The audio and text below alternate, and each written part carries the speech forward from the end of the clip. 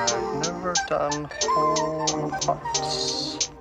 I'm willing to take little tiny pieces. There won't even be a scar. I think I found the problem. Oh, come on, you're the doctor. Everyone, lights out and quiet. Hello, everyone. Welcome back to another episode of the Media Morgue, where movies come to be examined. I am didn't come up with a funny name today. No, neither did I. And I'm joined by I never have. my fellow surgeons of cinema here. I am Emma's insecure husband. Yeah. You are The sun that just lights everything on fire. great. Yeah. Family of pyros. I am Emma. There it is. You're That's what I Zach, came yeah. up with. Okay. You're just Zach today. Yeah, we have a guest with us today. We have Dan's friend, Marissa. Hi, I'm Marissa. I'm studying film at Marymount Manhattan College right now, and I graduate this year. In the off time, I work at a production studio, and I just really enjoy film. We're glad to have you. Thank you. It's good to have you. I think, Dan, this is actually, there was Ani as well, but it's like, I think almost each of us has brought on a guest now. Yeah. Have I? We love our film heads. Can't remember We if I love have, our, 20 to 23-year-old film Yeah, heads. this is our on the pocket. show. Waiting for you next, Zach. Find a. I'd have to scrape the bottom of the barrel. I'm just not willing to do that, to be honest with you. You and me, we're just like some guys. So Yeah. We're a couple of dudes, couple of bros. We just rock. We are we're trying something a little different today, and I'm excited that it seems to be working out because three of us are together in person, but we have Zach joining us remotely. And if this works, then we can start to have more remote guests when the rest of us are in person. So root for us out there in Media Morgue listening land. But today we are taking a double dip into the mind of Pablo Larraín. This is our Lorraine Fest. Yeah, Lorraine? yes. Larraín. Saying it wrong for It's like a fucking Lorraine, year. but like It's Laurent. Larraín. I've said Laurent. Yeah, I'm sure he's used to it being It's funny said weird. because when I saw Emma, I was convinced it was a French movie because it was so horny. Yeah. And Me the too, horniest me movies too. are so French, and like the name Pablo Laurent, it's like, wait, Pablo's not but Laurent sounds so French. Yeah, right? well, he's like, Chilean, and Chile and Yeah. France do have a lot of historical That makes sense. intermingling. So, we're reviewing two of his films. The most all recent. about his twisted mind today.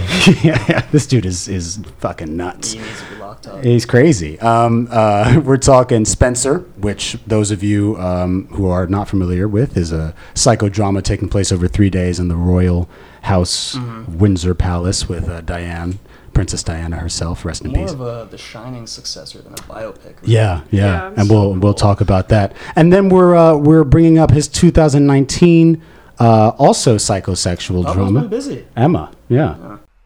Did everybody know that this was by the same person except for me? That's what I'm Zach, when did you figure it out? incredible. Right now, as you just Oh, said. really? This is our Pablo Laurent Fest, man. I'm really happy to be I will here. say they are very different. Extremely. But that's the mark of like a great storyteller, right? I mean, Yeah. when you have so much work that's like a body of work that's aesthetically so varied and communicates stories in such a different way. I mean, Emma is such like. It shows you everything, right? Yeah. And Spencer is extremely psychological. Our main character is like stuck in her head, whereas Yeah. Emma is very like outwardly, wielding her sexuality like a weapon, and just the way those two protagonists are such polar opposites, but they still kind of have that through line of being like quietly brilliant and very sympathetic, I guess. Yeah. It's something that I'm interested to unpack with y'all as we move forward. But of course, as is tradition, before the reviews, we have the news. I guess the big y'all want to do Oscars first, or you want to do? Sure. Yeah. Where should we? I guess because we're talking about Spencer, we should say it only has one nom, and it will not win, unfortunately, Best Actress. because Kristen Stewart shit on the Academy recently. Oh, she she did. did. She was very, very mean. Do you remember how they snubbed Adam Sandler because he was like, if they don't nominate me, I'm gonna make the worst movie they've ever seen. I was why would you say that? In the notes from that year, like their notes and like their emails back and forth, like the Academy members that get leaked, and they were like, he's being such a pretentious asshole. We don't owe him anything. So like it was like an active like slight against Sandler for like what he said on that podcast. Though he did give the performance of his life. It's amazing. I mean, Uncut Gems is we love that on the show. I It's a think good all movie. of us do. Kristen Stewart she said something along the lines of the Oscars don't matter. I mean, we should like. I forget exactly but it was along the lines of the Oscars don't matter. Yeah. And she said if they nominate me, I will not show up. Oh. I don't care. Which is badass and cool, and I support that. I think she's so cool for it. But how can you resist going to the Oscars, right? Number one, but also what's interesting about that is that she would present herself as such a maverick when also she's playing like the royal troublemaker, Yeah. right? Like Diana herself would have been like, I'm not going to show up to the Academy or whatever She's like a stuffy bad thing girl that in it. she. She's always wearing vintage punk band T-shirts and leather jackets on SNL and shit. It's just she's fucking interesting cool. because she chose to work with Pablo Larraín, and it's like when Jackie came out in 2014, 15, Something I think. like that. She won the Oscar. Natalie Portman won the Yeah. Oscar for that. So she kind of had to know she was on the road to at least being nominated. Mm. Do you think it's strange then that he got snubbed? Because I would absolutely have nominated him for that. Like, I do think it's strange. I thought he had some goodwill with the Academy. Yeah, me because of too, Jackie just- and stuff. Yeah, I don't know. Very Yeah. weird. Did you ever get lots to of see stuff. Jackie, Zach? I sure didn't, but I have the image of the poster and the trailers in my mind, so I'm right here with you guys. I remember watching it exactly one time, and I think I felt similarly. I mean, I felt more arrested with Spencer than I did with Jackie, Sure. and I think we'll both of talk these about movies it. are a lot better. I think both of Yeah, these- but I remember like the draw of it was look how impressive this performance is, and Natalie was like so like pitch perfect Word Yeah. for word. with the Jackie clip for clip. Yeah. Even like you could watch a side by side of like the recordings they did of Yeah. her touring the White House when she redid the White House. Yeah. It was exact. Yeah. So, in other, well, not in other should we news, talk about but outside of snubs? the, well, I was going to say that outside of Spencer, the film that seems to be attracting the most attention here is Power of the Dog, Very good. Love with that 12 movie. It was nominations. very Love that good. movie. I didn't get to see it. think- Oh, I And spoiled it in the group chat. Did you really not see it? I didn't even notice that you spoiled it. So, I think Kirsten Dunst could. Oh, well, you did. I want Kirsten Dunst to win. Me too! For best supporting. For Yes, best, yes. just like regular actress, it should be Kristen Stewart, in my opinion. But she's she's amazing in that. Yeah. She really, really sells that part. That's her best role since Melancholia. and she's working with her husband, Jesse Plemons. yeah, So good for them. And then right behind it is Dune with a total of 10 nominations, none of which being Best Director. Denis Villeneuve Yeah, got they snubbed Denis. That's crazy. Weird. and that's what I That define was as a very snub, right? involved movie. Yeah, So- I mean, this is like I think we talked about this when we did our actual Oscars episode, but sometimes people throw the word snub around, kind of like Yeah, just sure. just to mean like the person that I wanted to get recognized I didn't think get we all recognized. knew Yeah. that like Titan would. I mean, Oh, no yeah, one for was- sure, They're for too, sure. They're not gonna give that movie its due. But like this actually feels like a snub because if you are nominating the film for every other award, technical and artistic, then that means that the direction is sound. Yeah. Right. It's like what happened with Selma. I mean, it wasn't that movie nominated in a lot of Yeah. categories except for Best Director. Yeah, let me check that out that what actually. I typed in Ava DuVernay, but I meant to type in Selma Oscars. Or maybe Selma was snubbed completely. I think it got like the a only thing that it was soundtrack nominated for Best Picture. Okay, there you go. But she was not nominated. Yeah. So this is like a similar case. Was Dune nominated for Best Picture? Yeah. Okay.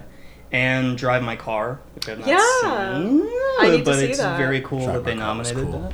that. Was there for you, Marissa? Were there any nominations that you felt particularly excited about, or anything that anyone that you're pulling for? Anything that you're pulling for? I am pulling for Andrew Garfield in Tick Tick Boom. Oh, okay. I am pulling for that so much. Yeah. I think he did a Great. phenomenal Yeah. job. Rent's one of my Definitely. favorite musicals of all time. Jonathan Larson is one of my favorites of all time, and I think he really did such a good job with Yeah. that role. I would love for him to win that. I think that would be really cool. Yeah. I'm sad about Nicolas Cage, man. Pig is a really great movie. Oh yeah. I heard about that one. So good. It's so good. He's really great in it too. Yeah. I didn't get to see Tick Tick. I Oh, feel really? like yeah, I didn't get to it. It's great, man. You enjoyed it? I did, yeah. I mean, musical movies for me usually don't hit. I don't know. There's just some, especially just seeing him on like your regular TV. But I think Andrew Garfield was amazing. Like I was so genuinely impressed with his performance and his singing voice. Like I didn't great. know that he could sing. Like Apparently, he really worked at it. Like he went to a trainer, and it wasn't a natural thing for him to sing. So I guess Lin-Manuel and Andrew, they had the same like physical therapist, and one day, Lin asked the physical therapist, "Can Andrew sing?" And he was like, "Yeah, he can sing." And then he like went to the next appointment, and he was like, "You gotta learn how to sing, dude." Like, Lin-Manuel putting his boy on. He directed that or produced it? yeah, it was his directorial debut. He directed it. That's Didn't right. know that. That's Yeah. crazy. That's right. Wow. Yeah, and it's been a big year for Andrew in general, especially after No Way Home. You know, he's seen a bit of a popular resurgence, and people are like bring back. And The Eyes of Tammy ASM. Faye. Yeah. I didn't see that, but Yeah. Did that get nominated for? Jessica Chastain got nominated for Best Actress. Okay, cool. There you go. There you go. And another Spielberg nom, snooze button. Don't care. Don't No, care we- about West Side. Like West Side Story is pretty good. West Side Story? Oh, yeah. Yeah, Ariana DeBose, that's great. For the first time ever, 2 openly queer people are nominated for pretty cool. best, not best, Who's but the best other one? supporting. Ariana DeBose and Kristen Stewart.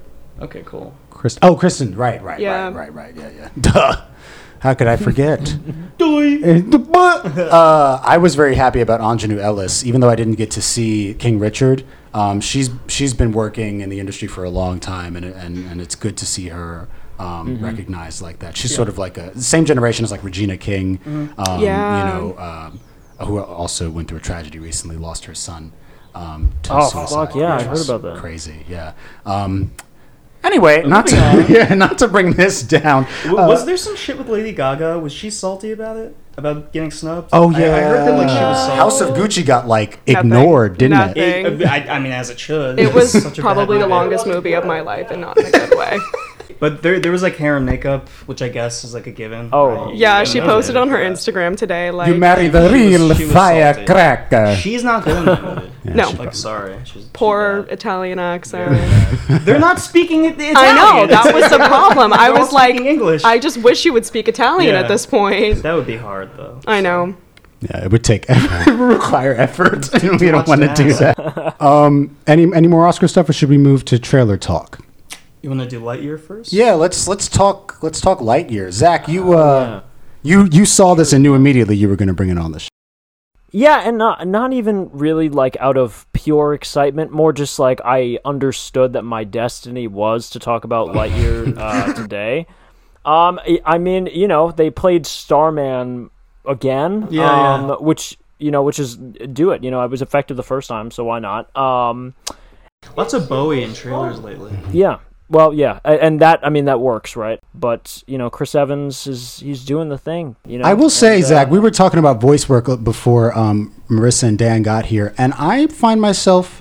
I mean, he's not like it's not transformative. You can tell it's him, but he is putting in effort to not so sound charismatic, too. exactly like himself. He sounds a little bit like Tim Allen, like a younger Tim Allen, which is cool. And he's affecting his voice in a way. I remember, you know, even when he was doing Captain America, like he was always trying to speak from a lower register than he did for like Johnny Storm. So this feels in a way like a natural progression for him. This interest in vocal work, and we get a little bit of a look at Zurg in this, which is cool. That's exciting to me. I do love Zurg. I love my action figure of Zurg. I can't wait to dig him out of a box and hold him while I watch the movie in the theater while wearing a Buzz Lightyear costume. I was at a friend's house one time when I was a kid, and I don't remember what happened. Like I couldn't find anybody. Like my friend was like missing, so I went to some like random apartment building and like knocked on the door, and some lady answered, and I was like, have you seen my friend? Like whatever. And the strangest thing happened. She didn't speak English, but what she did was she closed the door, went to the back of the apartment,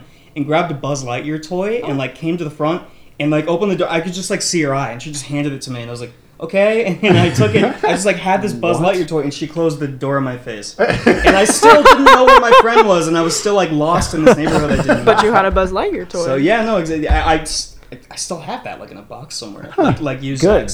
So we'll bring our Take 'em out. toys to the Maybe she knew that Buzz would lead you to your friend. It was Yeah. so. It's the most That's what it was. surreal childhood memory that I have. It was so surreal. This is a quick non sequitur. Wasn't Tim Allen like mad about this? half of this show is me being like, did this happen? Did this Yeah, but that's Or am I like making stuff everyone. up? They're like, what's with the backstory Yeah. for Buzz? Like, it's Well, just because they didn't bring it back. Because they didn't bring it 'Cause back. he's like right wing and stuff. And Yeah. yeah, to separate themselves. I think that's part of it, but also, I mean, this is supposed to be a younger Buzz, so He's why old. would you bring back 70-year-old Tim But Allen? he's also not the action figure. He's like the real guy. So Right. it's Real like deal. And this is also my question, because people in the YouTube comments are like, can't wait for the Woody prequel now, but was Woody supposed to be based off I of would a love real that more, to be honest. cowboy? No, I was thought he he was just supposed to be like a supposed cowboy toy, like a, you know. yeah, I don't think he had lore behind him. Yeah. He's just a cowboy. I will say, just on the note of animated films, you know, I feel like these days, and I don't know what exactly it is, it could just be house styles, but like, I watched Encanto and felt nothing, but anytime I watch something from Pixar, it hits in some way. Like Disney, when they're just Sure. doing their own Disney stuff, I feel like it's just always kind of like a new coat of paint over the same story. Right. And I think that's a lot to Yeah. do with that's like one section of a million things that Disney's trying to do, whereas Pixar is just one thing. Yeah. So they like can spend years and years on like one film and make it as perfect as they can, whereas they're like literally shooting out like Raya and the Dragon, Encanto, Yeah. Coco. Yeah. It's like a never And I did ending- want to see Raya because that looked really cool. I liked, Yeah. you know, the cultural aspect of it, being from the Philippines and using martial think arts. I'm the slightest bit fatigued by that homogenized animation style. That Sure. We're seeing I mean, you can't tell visually. You can't really tell Pixar apart from like just Disney. No, not at all animated movies. anymore. Like that's why like Into the Spider-Verse is so exciting. But then like Sony copyrighted that style, so no one Yeah. else can use it. It's like there's so few really interesting things going on with mainstream Yeah. like westernized animation. That's also part of why Brad Bird is so interesting, because like when I went back and watched The Iron Giant a few months ago, seeing his art style before it was like computer generated was so cool to me. And then that's exactly, you know, he has this like Norman Rockwell kind of like, Yeah. he's very interested in like the, you know, middle 1950s, 1960s aesthetic. And he just transplanted that into computer generated animation, and it worked really well. But yeah, everything else is kind of the same, like even with Encanto, which, you know, I know a lot of people were able to relate to it for how it attempts to talk about family dynamics, specifically Latin family dynamics and all that. But for sure. when I was watching, I was like, this looks like Moana. Yeah. And maybe like the you know, the way that they animate the fabric is it's very impressive, you know, the fabrics on the dresses and everything, but it's like, yeah, just kind of the way that it looks visually is pretty homogenous, like you said. So A little boring. a little bit, but hey, we're also old. We're 24. Yeah. They're not- It's not for us. You're Buzz. not You're for like us. Buzz. I might see Lightyear, but I like the Disney stuff. That's what I'm saying, because I remember watching Some bars Coco. at the Alamo Yeah. see that. Coco obliterated me, and I was Coco's not great, expecting yeah. it. That's what my really good. friend said. I haven't seen Coco yet. Yeah. Great. I watched that with my nephew, and he just likes the colors. But I think that's a beautiful movie. For Yeah, so, you know, when does Lightyear come out? me. You know what? I don't know. I'm not Thanks, gonna lie Zach, to you guys. thanks. I wouldn't mind. Yeah, you know what? I don't actually know How about anything, this? So. I don't know. Other trailers, Texas TCM. Chainsaw Massacre, man. Yeah, this is the 9th installment in the series. I mean, Leatherface pokes his head around the corner every 7 years now, so... Are you a Yeah, TCM he's fan? back. Or I am. Okay. You love the somewhat. original, right? Yes. One of the yes. most important movies ever made. Yeah, one of the best outlaw slashers. filmmaking, literally outlaw filmmaking. Yeah. I've always said this about. I mean, you can say the same for any influential horror movie that has like a dozen sequels. It's kind of a separate entity from that stuff. But once TCM movies started having big budgets and they were no longer this little outlaw piece of filmmaking by these students who didn't want to go to Vietnam, so they just decided to make a movie that was, you know, about kind of an allegory for youths entering an area that they were unfamiliar with and being killed, you know, and it's also about its commentary on the meat industry, and it's such a raw, perfect horror film. It is so scary. Yeah. The performances are insanely strong, and people don't really talk about that because kind of the merits of the filmmaking outweigh that, but the performances in that movie are nothing to sleep on. People don't really care about the sequels. I always welcome a new TCM with open arms. I mean, I binged them all recently with my friend Caleb because they were all on what's that fucking thing? Peacock. They're all on Oh, okay. so we were watching them all, and like TCM 3D is still ridiculous with Alexandra Daddario and who's that rapper that's in it? So Trey Songz is in it. Oh, Jesus. my God. It's a very silly movie, and then like the fourth one has Matthew McConaughey and Renee Zellweger, and that's the worst one. Oh, thank God. In that one, the twist is that Leatherface and his family are working for the Illuminati. Oh. So That's what you want. these movies jump the shark all the time. This one seems like it's getting back to basics. They all retcon everything, so each new TCM is just a sequel to the first one. That's what they did Classic. with 3D. They were like, forget everything you Yeah. thought you knew. I just love to see how they're gonna bring it back. Yeah, exactly. Yeah, and now Leatherface is 80 years old. Yeah. Well, I mean, who fucking knows? It's like Halloween. It's Maybe like, it's his how the son. fuck is this guy still alive? Maybe he had a son and that guy's okay. They're trying to do the Halloween thing, like you said, like they like bringing back the final girl from that movie. They're doing the same thing here, except it's the actress from Mandy, because Marilyn Burns died the same year as Gunnar Hansen. Oh, okay. Kind of ironically and hauntingly enough. So it's just like some lady Yeah. playing Sally Hardesty. I mean, that's not really the same thing as like getting Jamie Lee back. Is in getting, the- yeah. You know what I mean? Yeah. Like and I don't know. Waiting, like, it's already a stretch that like Jamie Lee would be traumatized for 40 years waiting for Michael to come back. But in this one, Sally Hardesty waited 50 years. She couldn't Right. just go back out to that part of Texas and hunt him down a long time ago. Like, If that's what she waited wanted to do. for- Or move so far away that, like, it's so weird. because Leatherface Yeah. doesn't seem like the type to really It's so weird. go after to people. cross No. country. Yeah. No, he's a Texas boy. Yeah. Southern boys they're different. But Built different. the final part of that trailer, listen, yeah. it's lowbrow. yeah. It's not very clever humor, but I definitely laughed. It's really funny. Yeah, yeah. Is it Leatherface. the getting canceled in the Yeah. bus? Yeah, do anything you'll get canceled. They're all on like IG Live or whatever, and he chainsaws that bus full of people. That's so cool. I'm so looking forward to seeing that. I hate that this is a Netflix exclusive. Oh, it's coming in Netflix. Yeah, Oh, it's I just didn't a know Netflix that. thing. I wish it was in fucking theaters. I want to get drunk at the Alamo and see Of it. course, of course. Yes. I'm Throw very sad popcorn about at the that. screen and But scream. I know. this is actually, it's weird. This is like a big year for TCM. There's a video game coming out later on. Oh, yes. And there's also a movie based on Gunnar Hansen's book about the actual making of Texas Chainsaw. And the stories in there are crazy, and they're adapting that to a feature film. So Oh. it's about the making of the Texas Chainsaw Massacre. You think like The Disaster Artist, but it's not going to be like a comedy.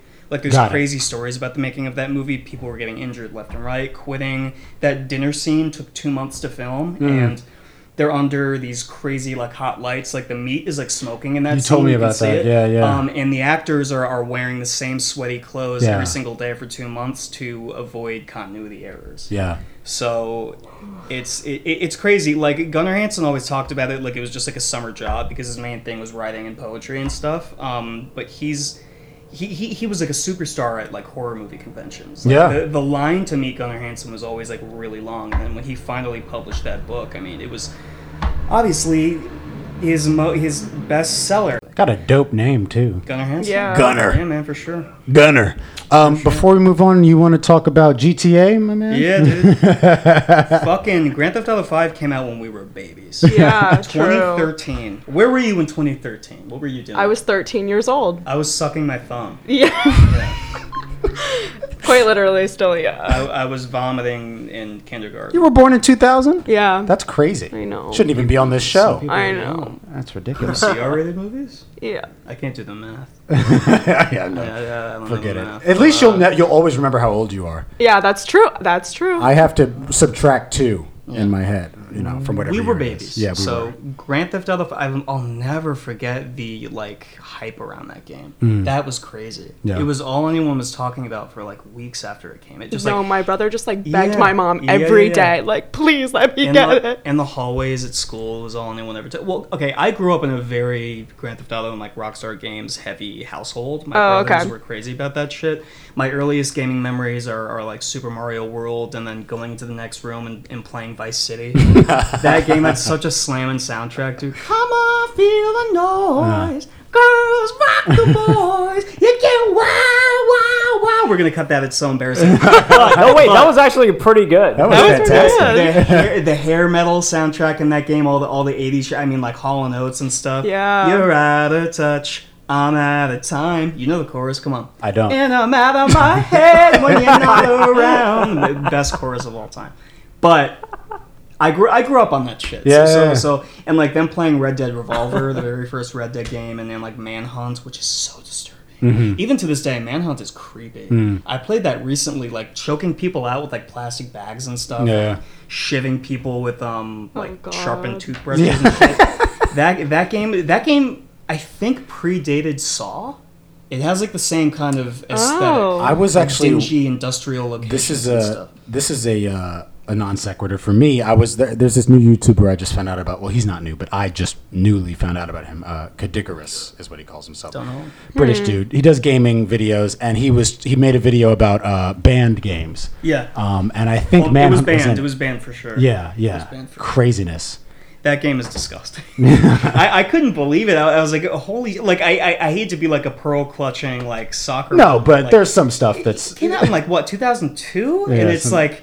Oh my god, you're fucking like it's really gory. First of all, it reminds me of Puppet Combo. Mm-hmm. They do these really, I mean, they lo-fi horror games. Yeah, I know Zach Puppet Combo. Yeah, Manhunt basically invented that aesthetic. Yeah, it's just creepy and dingy and weird. And they never did anything like disturbing like that ever again because obviously now Rockstar games take 10 years to make, and so many. But they only take 2 weeks to plow through. Like Red Dead took me a while. GTA, I did that in 2 weeks. Which one? 5? 5. Really? Okay. Finished the whole storyline in 2 weeks. It's a pretty great storyline though. I know. 5 is a lot of like immediacy. You know what I mean? Yeah, like it's a dense game, but like each mission is like, oh shit, I have to see what happens next. Yeah. It was really inspired by like Breaking Bad and like the elevated like TV of its era.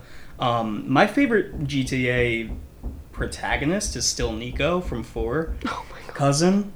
Cousin, or for the first. You and me. That's where that came from. Inside joke. Yes. Hey cousin, let's go bowling. Yeah, I love GTA 4. My favorite of all time is probably still Vice City, but 6 is set to be like. So many sources have reported on this that's basically confirmed. Yeah. I mean, and this has been going on for like 2 years. People have been saying this. It's just been leaking and shit.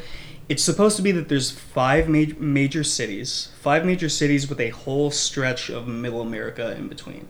Suburban areas, mountain ranges, New Mexico area, and I think they're bringing back Vice City, which is Miami, and Liberty City, which is New York, from like all the other games, and then just like a huge stretch of like open like country, like bordering all of this shit. And in addition to that, each location changes over the course of 5 decades. So the game starts in the 70s, goes through the 80s, 90s, early 2000s to now, and all of those like at the beginning of the game, you're going to be in like a gritty 70s New York, right?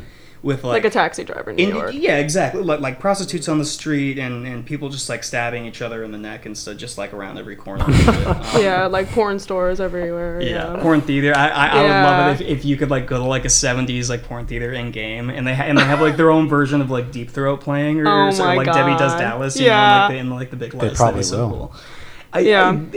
This is probably going to be the biggest game ever made. It sounds a little bit like, just in terms of that decade hopping thing, it reminds me of Mafia a little bit. Was that game a set decade, or did it jump around in decades? Different one. I think the third one, which they just released a definitive edition of, I think it hopped a few times. The game's a lot of fun. And I watched the gameplay of it, but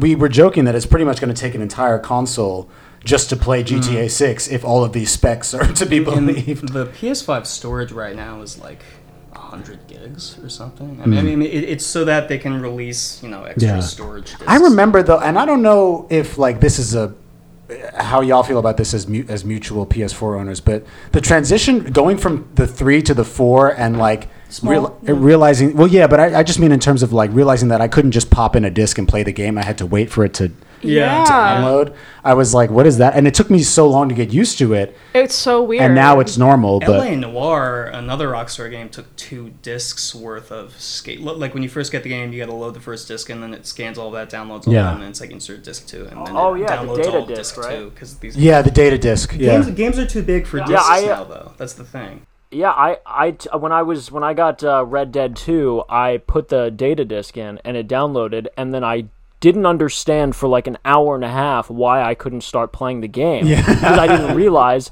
that there was a second disc. I was like, I have to fucking call GameStop and ask them like if I got fucked over with this disc. It's these games are too fucking big, man. I mean, Red Dead 2 already is gigantic. Yeah. It's so fucking big. It's ridiculous. Zach, I know you got it recently. How far in are you in Red Dead 2?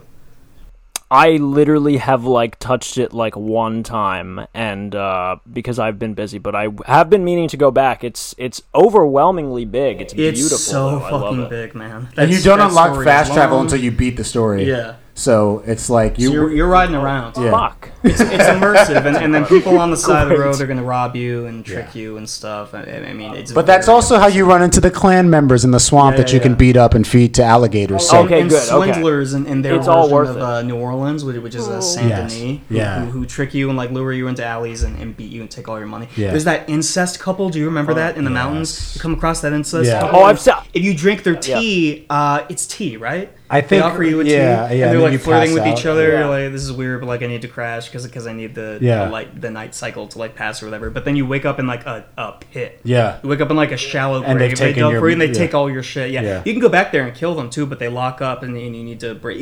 Okay, we're getting we're getting off topic. Rockstar is doing it unlike anyone else, man. Yeah. But most of the OG Rockstar founders are gone. I mean, Dan and Sam Houser both left the company after Red Dead 2. That was their. So as far as like the original Rockstar creators go, the original masterminds, that was their swan song. And now GTA 6 is all the new blood, A new at generation. Rockstar, the new writers and stuff, and they're gonna milk that for 20 years. Yeah. GTA 5 has been PS3, PS4, and now PS5. Each has been.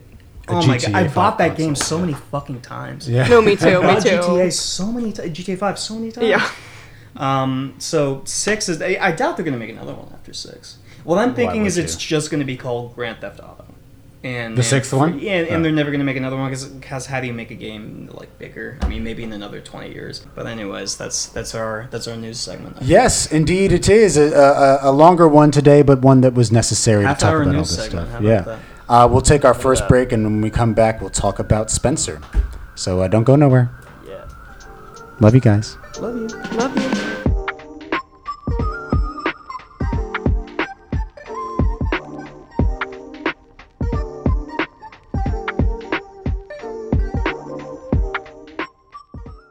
All right, everybody, welcome back sexy from people. the break. We are, as we said up top, and again at the bottom of that last segment, we're talking about Spencer from 2021, directed by Pablo Larraín, written by Stephen Knight, cinematography by Claire Mathon, edited by Sebastian Sepulveda, and with music by Johnny Greenwood. the boy. My fucking favorite guy. My favorite composer right now. He's killing He's it. incredible. Radiohead is killing it. Yeah. He's doing he did Licorice Pizza. Spencer, Yeah. obviously. There was another big one from this year. He did Power of the Dog. Oh, Those are all 3 Oscar nominations. he's having a good year. So A very good year. Everyone from Radiohead is so successful now. It's awesome. They're all tackling their own creative ventures. Tom York has like a new album. We're getting off track, but I'm very proud of I Johnny was, Greenwood. and I was very impressed with the score in this movie. It was one of my favorite aspects of it. So cut this, but man, I could put you up in some good Radiohead. please do, man. With- Make me a playlist. There's like a lot of like Only one I know is Creep, so like free. I'm a normie. Yeah. It makes everyone not want to listen to the rest of it because that's such like an obnoxious like early 2000s. like, What, Creep? Yeah, Creep. I like Creep. well, okay, it's All right, it's not all right. it's not in the top 20 Radiohead songs. I'll say that. All right. You should listen to Kid A. That's the album I think you would like the best. Got it. There's a lot of like free jazz in that album. It's very very cool. Will do. Yeah. This film, as we said, it takes a look. It's described up top as a fable based on a true tragedy. Pablo Larraín takes some creative liberties with a weekend that Diana might have spent in 1991 with her family, her in-laws, in Christmas. Essentially, it's a movie about being stuck with your in-laws for the holiday that you don't like. Yeah. And Classic. it details some of her personal, emotional, and psychological issues in the wake of the revelation of her husband's affair with Camilla, whatever her name is, and her attempts to free herself from this austere, oppressive environment. So, I love what a middle finger this is to the royal family. Like they must hate this. They did probably not do. take any prisoners What happened?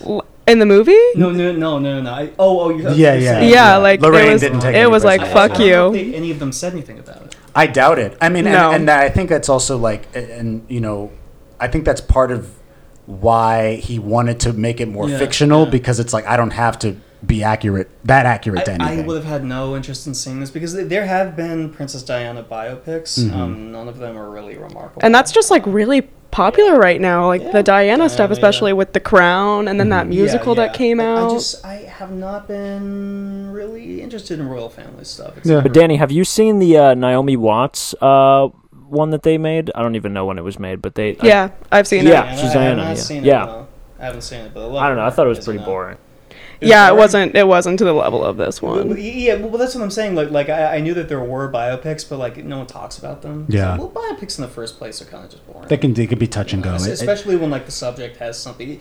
Obviously, Diana wouldn't be able to have anything to do with it, but when there's like a subject that has like an influence on the making of their own biopic, it's always kind of dishonest. Yeah. Well, I think it's them and stuff. I think it's such a smart choice of Pablo Larraín to do like a historical fiction kind of movie, alternate because history. the Diana stuff is so popular right now, but he is known for like that biopic. Well, continuing my point, that's why I wanted to see it. Yeah. It's like, I haven't cared about the royals ever, but then like Wes convinced me to see it. He was like, no, like they treat the royals like they're the foreboding abstractions from The Shining, like the demons of the Overlook Hotel. Yeah. And that's so cool. That's such a great approach. So I think sticking with you for a second, Marissa, since you are our guest, and you've already started to indicate a bit, but I'm curious what your initial impressions were when you saw this and how it has worked on you since. So I heard about it, and then I knew the trailer was coming out, and I watched the trailer. I wasn't super interested in seeing it. I was just like, here we go again, another Diana thing. Like, it's always this. And I'm not really the biggest fan of Kristen Stewart. I'm just not. I didn't really love Twilight. That was my girlfriend's gonna actually kill me. The first one kind of slaps. She is literally like in love with her, like in love with Twilight. But I've always thought she's had this like robotic type of acting. Sure.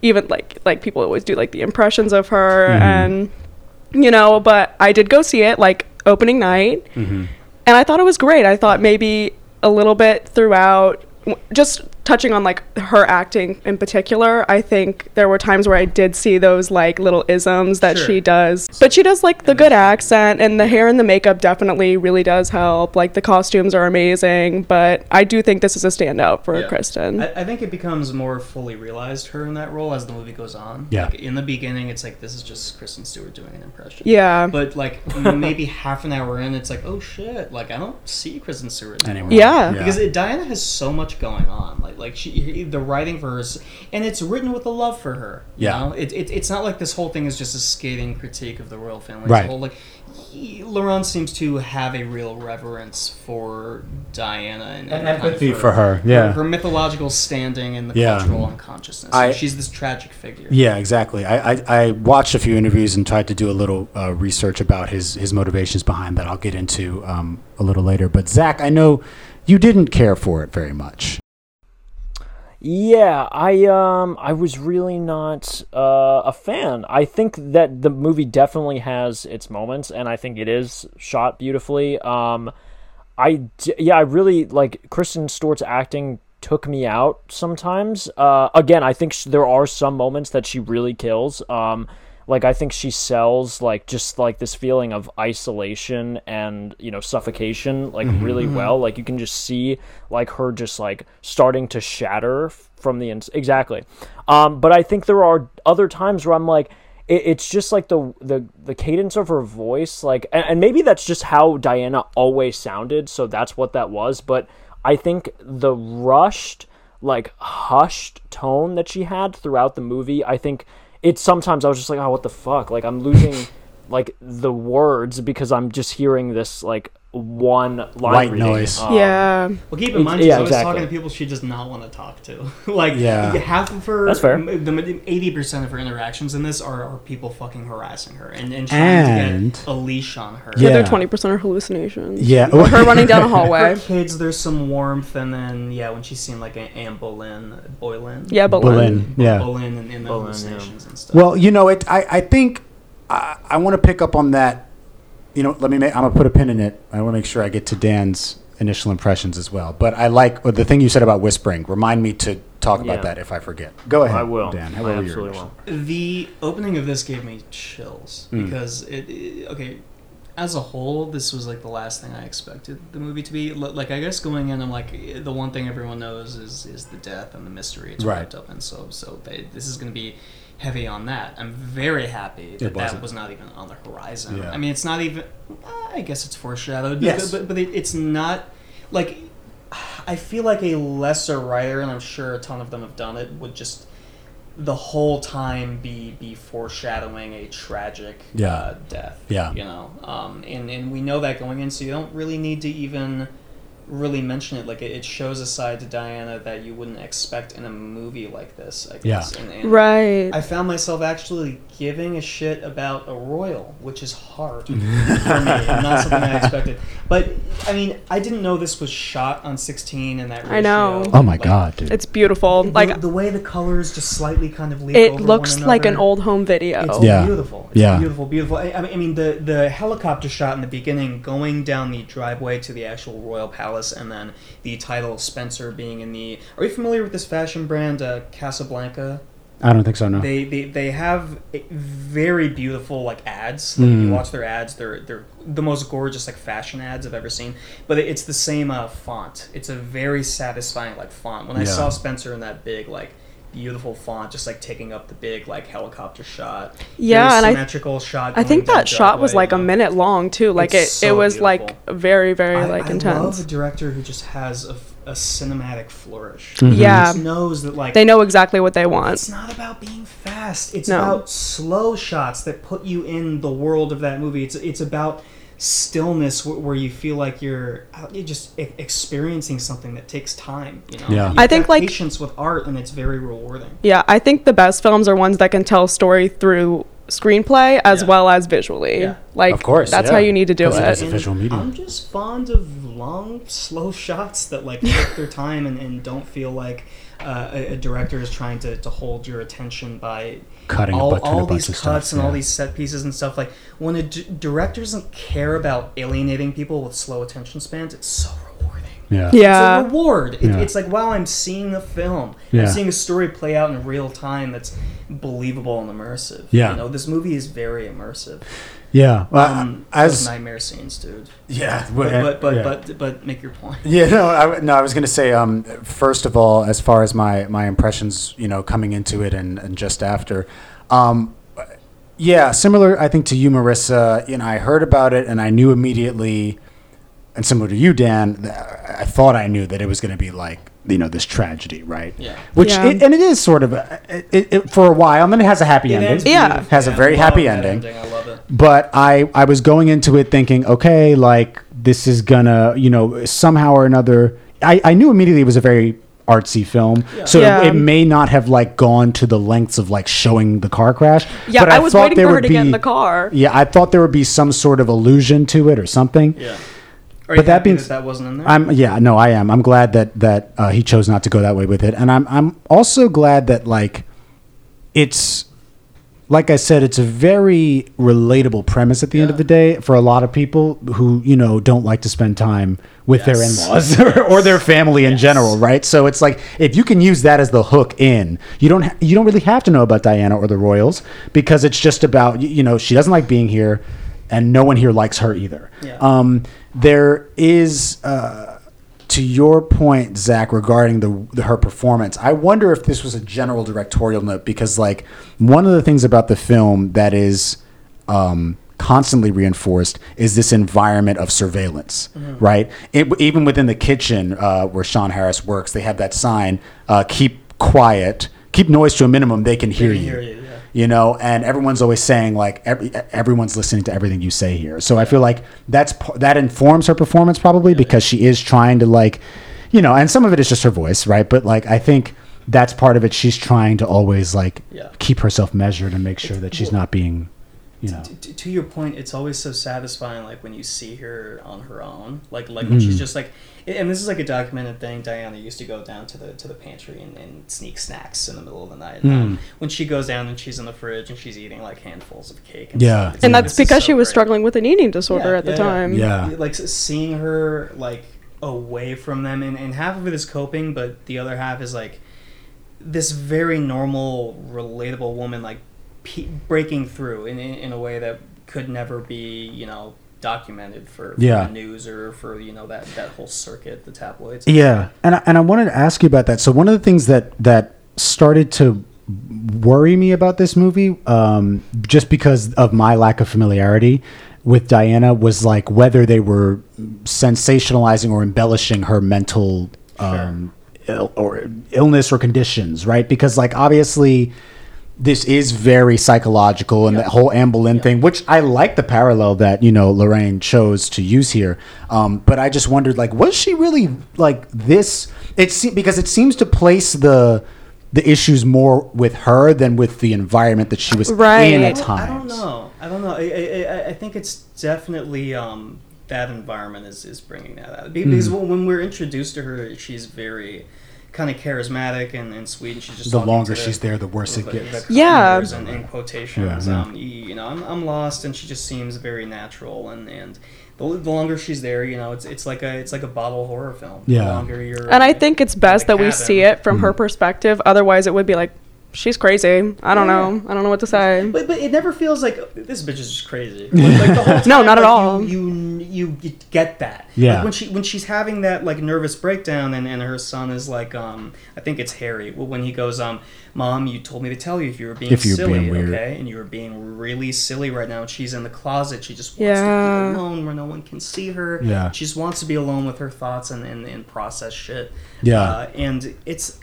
I don't think it's really portraying her as just a basket case. Yeah. No. Yeah. It makes sense why she's acting the way she is. If I was in that situation, I'd probably be about the same. Mm-hmm. Yeah. Yeah. Very valid. I wanted to pose that question to y'all. Yeah, I don't know. I mean, I feel like I see what you're saying, but it's like I think also having the royals as this more abstract threat, like it kind of, I was like, I don't know. I feel like if someone was just looking at this slightly differently, it would kind of seem like she's on her own, like having these moments without, almost unprovoked. I definitely think that the threat is there, and especially as the movie goes on, you just see like them literally physically like stitching her curtains together. You know what I mean? Like, but there's just some time, like I didn't feel like it was a descent like from the very beginning. I didn't see like an arc from a charismatic, like carefree person to this person that feels like they have to get out. Like she was already in the throes of obvious misery because of her marriage. Like at this point, Charles was cheating on her. Yeah. So it's like you're thrown into a snapshot of her life, which is already shit. Mm-hmm. And it's like if you're not super familiar with, I think, the history of like what really happened, you can start to feel like maybe she is just like this. You know what I mean? Like sometimes I thought she was too disturbed. Yeah, I will say I think that some of the stuff the movie does, and I appreciated this because, you know, exposition can be very, very tricky to deliver without being clunky. So to an extent, I appreciated this. But for example, they never name the mistress, right? So it is kind of relying on you to be like, you know, these pearls, like it's the same ones that he bought for her, and it's always, you know, the pronoun game, so to speak. But we never, you know, it's like we're supposed to. At first, I thought she meant the queen. Right. Because I thought it was like, you know, the mother, you know, the whole conflict between Elizabeth and Diana. But then I found, it's the mistress, that he bought the same pearls for her. And then Anne Boleyn supports that later on by saying like, yeah, he got this necklace. My husband got this necklace with his picture in it. Same one that he gave to his mistress before they chopped my head off, type of thing. Mm-hmm. But yeah, I see your point too, Zach, because there's not a lot of moments where you see her interacting with the royal family. It is, I guess, Lorraine's thesis is that it's like it is exactly their absence that is part of the problem, like because they don't even want to, because they ignore her, you know, but yet they also want to control her at the same time. They don't want to be seen with her, and they don't want her to be seen by anybody else. They're trying to micromanage her. They can't let her have any bit of happiness. They steal Sally Hawkins away from her because, you know, we gotta talk about that. Oh my God, we do have to talk about that. Next. But yeah, I mean, I like the Queen really only has like one or two lines, and it's an effective scene. It's a great at the end. But it's like Laura's currency. Yeah. My question was though, is in that one scene, was I supposed to think Elizabeth was being like a shithead, because I was like, oh, that was kind of, I thought from my perspective, I was like, she was kind of chill with her, like she was like, I think it's. I don't know. You know. I think the question is. I think their baseline for being nice is like so different. Like I think Elizabeth thought she was being nice, but like the fact that she said your currency, so chill out. Like, isn't that just like a fact that you have to accept? I mean, right. She's been raised and has I mean, decades of like being royal and seeing your face like on coins. Yeah, yeah. True. The fact that she told Diana that as something to comfort her is what should be off-putting to us as the audience. I think. Yeah. Because is it to comfort her? Yeah. I think it's just like, this is the life. No, yeah, it's like, this is what you signed up to do. Yeah. Right, get used to it type of thing. Yeah. Corgis, so many corgis. Oh yeah, The best dogs in the whole world. love seeing some corgis. Great times.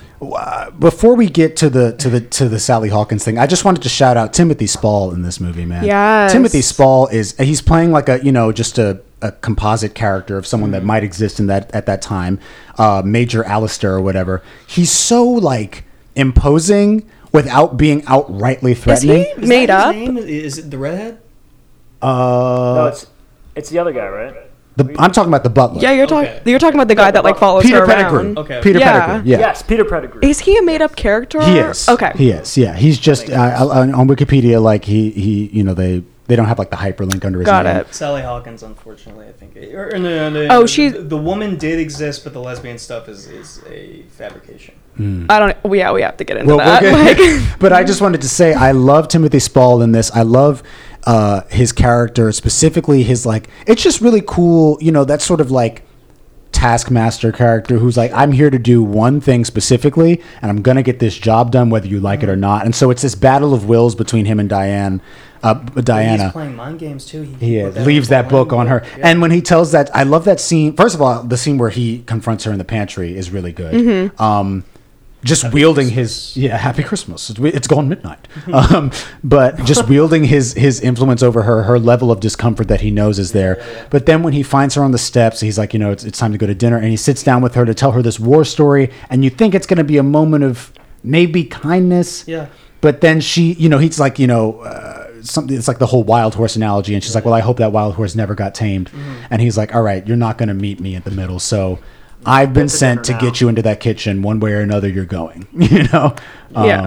And it's just the environment of gaslighting. I mean, I think comparisons to The Shining are warranted. The cinematography invites it. Going down these long hallways. And it's a bottle. Following her. A bottle movie. Yeah. Which is a subgenre that's famous for characters eventually going insane. Yeah, losing their mind. I love the pearls. That's one of my favorite things. The nightmare with her. Pearls, yeah. Pearls for dessert. And the that's way what they they're call all it. Peering at her, these kind of.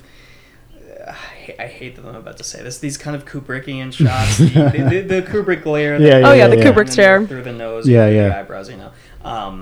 The way they're all looking at her is it's so anxiety inducing. Yeah, and like the best way for a scene like that to be anxiety inducing. Absolutely. And obviously, the more she eats the pearls, it's like, okay, this is a nightmare. But at first, it's like, this is the scariest fucking movie I've seen in like a long time. This is because it's already anxiety ridden, like that just scene, because she's having dinner with the royal family. Like if I was having dinner with the queen, I'd be shitting bricks.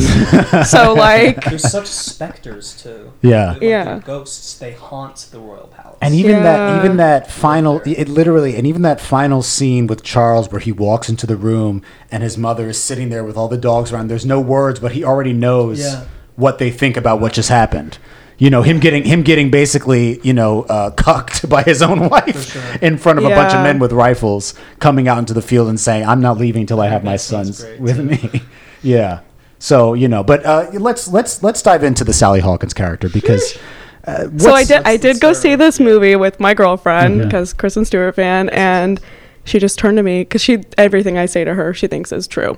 So she was like, "Is that true?" And I was like, sure. I have absolutely no idea, but like I am like a Diana fan, so and I was like, I've never heard this before in my entire life. And like as a lesbian, I was like, oh my god, like of course I was like, thanks for throwing us that bone. No, when I found out it was fake, I was like, I don't care. In my head, it was it's real. a undisclosed maid that she had said that like they will not disclose her information, but she said she had this relationship with her, and I was like, okay, like you just kind of threw that in there. It seems like a liberty, but really like it. It's a nice scene. I'm gonna say it's also, I mean, seeing her face glow up like that, and seeing her laugh and be free. And it's one of the only times that Kristen Stewart, that Diana in the movie feels warm, and by extension, Kristen Stewart does. Yeah. I mean, Zach, I know you didn't like the candle scene, but I really enjoyed it. The candle scene with her sons when she's playing like the soldier improv thing she's doing, because maybe you could say that Kristen Stewart doesn't feel very maternal in that, but I think like it's an example of a mother doing her best in this environment that she hates to give her sons a moment of happiness, and I also think those two kids are great. But I mean, how did you feel about it? I liked William. I think William is really cool. We've discussed this. Like, he had this little gesture at one point. Yeah, that was the one who had her in the closet. William, the older one. Harry's the younger one. Okay, yeah. But what I will say is, it just, like, for me, I just feel like Kristen Stewart has never had any fun in her life ever. And so whenever she has to portray that on film, it's simulated in a way where I'm like, my God, have you ever smiled, Jen? So, like, when she's with her kids, I'm like, I know that it's supposed to be under the circumstance of like constant surveillance. They're in this like little safe place, this hideout, like together, and they're trying to make like this special fantasy reality.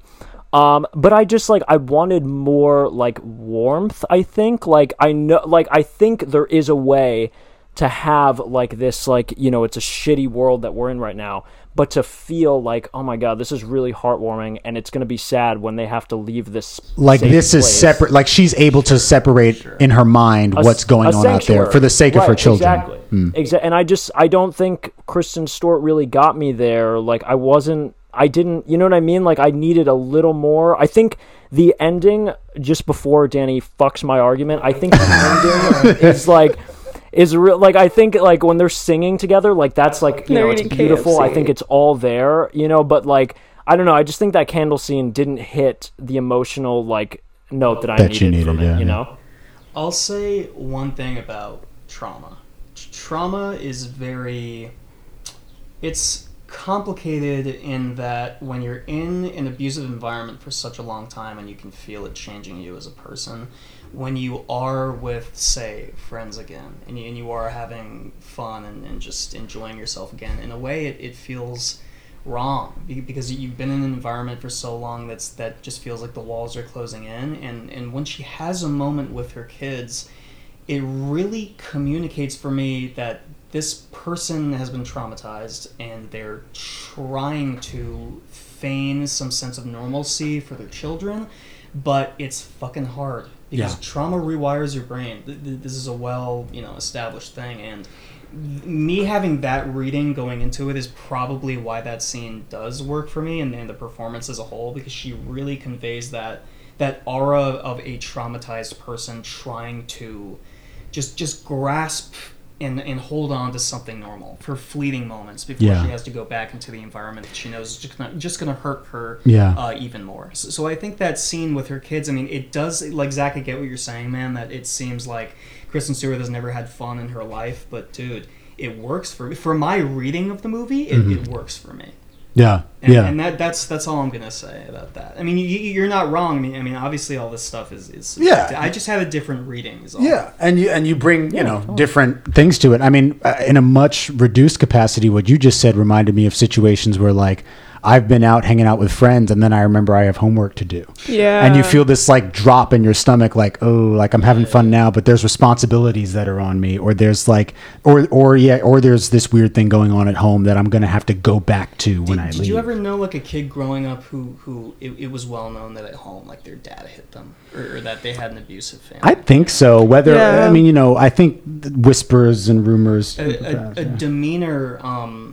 It's all in micro expressions, I guess, but like you can see it on someone's face that, like, damn, I know you're gonna go home and like you're gonna get hit, you know? Right. Yeah, like it's the end of school and they don't even want to go. It's like so sad. That's why they're trying to stay out for as long as they can, type of thing. I don't know how much of it is an intentional portrayal of trauma. I don't know how much Kristen Stewart has talked about their performance and her kind of inspiration, but that being my reading that I went with, I think it's spectacular. Yeah. I think it really conveys that pretty well. Well, I didn't get to listen to too much of her talking about the performance, but I did get to hear a little bit of Lorraine talk about what he wanted to convey with this. He said that he believes that it's about motherhood. He was, in making the movie, he felt closer to his own mother. He was inspired by that. He said that he was seeking, a combination of beauty, motherhood, magnetism, and mystery, and that it's like this mixture of directorial fantasy, but with the realism that the actor has to bring of this actual character, this figure who existed, and then putting those two together.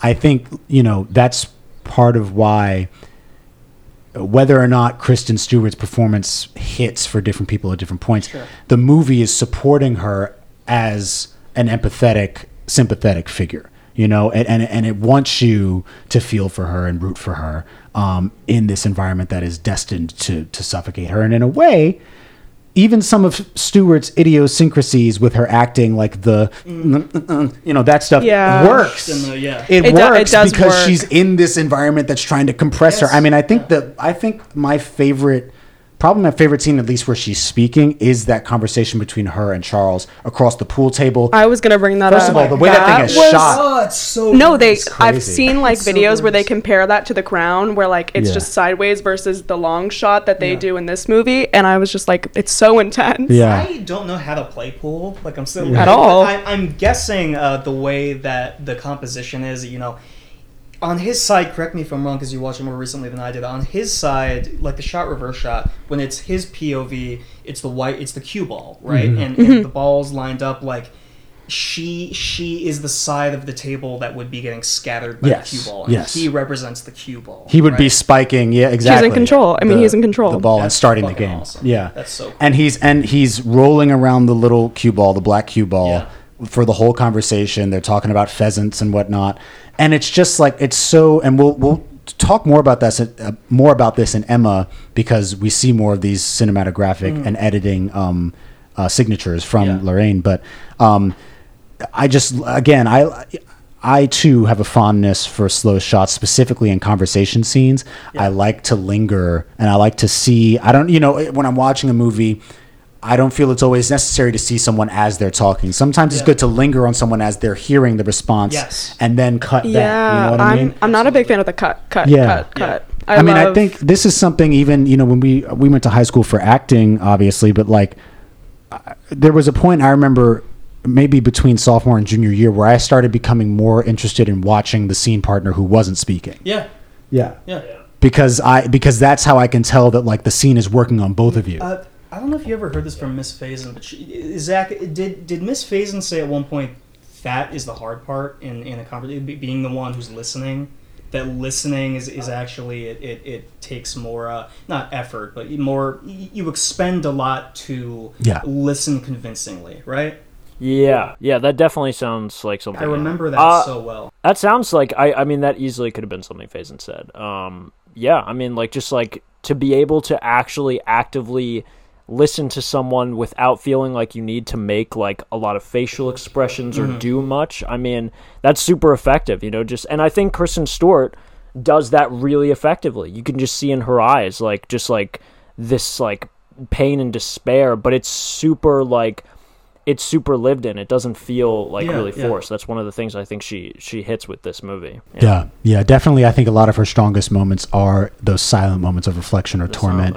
There's that beautiful shot where she's huddled over in her old home, and the camera pulls out, and she's been crying. And this is before she goes to the steps and pulls the pearl necklace off. But there's just a lot of, and then of course there's that little montage toward the end of this that kind of mirrors the music video that Lorraine puts in Emma, where it's just movement, and she's running and she's dancing down the halls, jumping on the squares. She's playing, floor is lava type of thing is what I would call it. You're in a supermarket, you jump on the tiles. I think on top of him being a director, I think he's a choreographer when it comes to blocking all of his. I wish I need to find a GIF of that shot just so that I can watch it over and over. But she's in that long dress, and it's during that dancing segment. And It's in the trailer, I think. She does a low reach Yes. around that shot for Beautiful. some reason is just like visual poetry to me. And It's then there's so gorgeous. there's that moment where she's standing in the room and her younger self is dancing ballet Yeah, yeah. around her. Yes. Just a lot of beautiful visual poetry in this that I think the film deserves to be watched for at least that. Yeah. So I think that's all my notes. Does anyone else have anything else to say in closing before we rate it? Yeah. My hat's off to Kristen. So who Zach, you want to rate it first? I'm gonna. Oh God, you know what? Let me ask you this. You get in. Let me ask you, listen, and you don't have to feel pressure to say yes. I'm just curious in talk, because sometimes, I've come in pretty hot about movies in the past, and I've been like, I hate this, and then I talk about it. My heart with Repo Man. I'll never get over that. It's okay. It's okay. I've come in hot, and I'd be like, I hate this, and then through talking about it, I start to like it more. That's what happened with Holy Mountain. Yeah. I was ready to tear that movie a new one, and then I was like, I guess, but like, Yeah, So right. I'm wondering how if this conversation has changed any of the way that you look at the film, and if not, then whatever. Yeah, I mean, I think, what's so funny about it is, as I described it, I was, talking to other people about it. Like, I'm shitting on it, but then I'm also like, and of course, I know that they're trying to convey this and this. And I'm like, I mean, that's pretty good, actually. So I'm like, I'm talking myself into the fact that I know it's better than I gave it credit for. Jesus. And this definitely, it's like, I appreciate all of it. I think at the end of the day, I was just expecting a different movie. Sure. So that's probably where a lot of my gripe comes from. And the performance, but of course, all this talk is also, it makes you readjust. It makes you look out this window that I'm staring out of right now and makes you think. So let me give it a cool, no, I'm not going to go too far. I'm going to say 2.5 pearl necklaces out of 5. All right. That's what Fair I'm enough. saying. I'm going to keep it there. I'll be the highest, man. I don't care about being like a hard to impress critic. Like sometimes I feel bad for giving stuff like perfect ratings, and then it's like, fuck it. Like I love movies. Like, sometimes something really works, and I don't want to change anything about it. I wouldn't change anything about this movie. Like for me, it's a 5 out of 5. That's what I gave it on Letterboxd. Yeah. 69. I mean, there's no mathematical equation to like film critiquing, so We just make funny ratings. Yeah. Unfortunately, that is what we do here on the show. Wes said something that I think about all the time. Was it the Holy Mountain episode? He was like, film criticism for a lot of people is adding and subtracting points on the board. And really, when a movie works for you and it speaks to you, the whole like.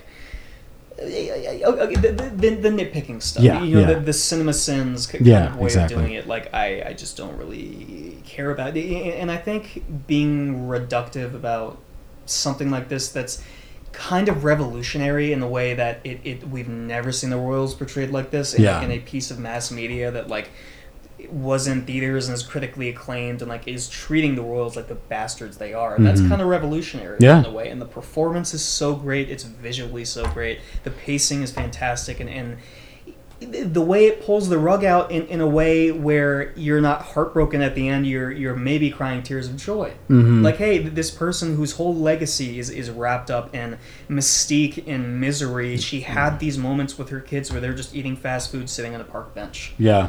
So 5, I love it. It's 5 out of 5. One of my favorite movies of the year. I think I had it at like 5 or 4. You did? Top 10 movies. Wow. To 10 was at number 1. Marissa, You both know that. your closing thoughts? Yeah, I went into it. I wasn't really that jazzed to see it, but I definitely would give it like a solid 4 out of 5 for me. I mean, there's definitely some aspects, as I mentioned, like some of the acting qualities that maybe Zach would also agree with. But yeah, it was pretty good, and I love Pablo Larraín, so 4 out of 5. I think for me, my complaints or concerns are minimal. Some of the stuff, like I said, and we talked through, I was concerned about how exactly it was portraying some of her disturbances and whether it was sensational or not. But I think that if I had seen this in 2021, it easily would have made my top 10. Yeah. Just on the aesthetic alone. I'm going to go ahead. The only thing that was kind of weird, I get why they did it, but I was kind of jarred by like The film is such a fable that when there's suddenly a period accurate song being played with like Levi's jackets and KFC, I was like, we are in a different like I was in, but I guess that's part of it. Like she's out, she's in the real world. You know, the royals are trapped in that horror movie where they're the gang haven't seen it yet. The women who are they're like rock climbers and they get stuck in the sky. Yeah, I never got. And to at the end, she crawls out of the cave. And she's free and she's driving on the. It reminded me of that. Yeah, or even like Jesse Pinkman driving away from the redneck camp at the end of Breaking Bad. Yes, you know, it's that freedom of being in the car and just gunning it, right? But so that was a little off-putting, but I get why they did it. I'm going to go ahead and give it 3.5 stolen pies from the pantry out of 5. Good shit. It's all right, Zach. Wes isn't here, so you can be the hater. I gotta say, I love all of you, and that was a great like review segment for that. I think we all made great points, and we all that was great. Yeah, I liked it. This was great. This was very. This was great. It was very good. We're gonna see if we can recapture it when we come back to talk about Emma.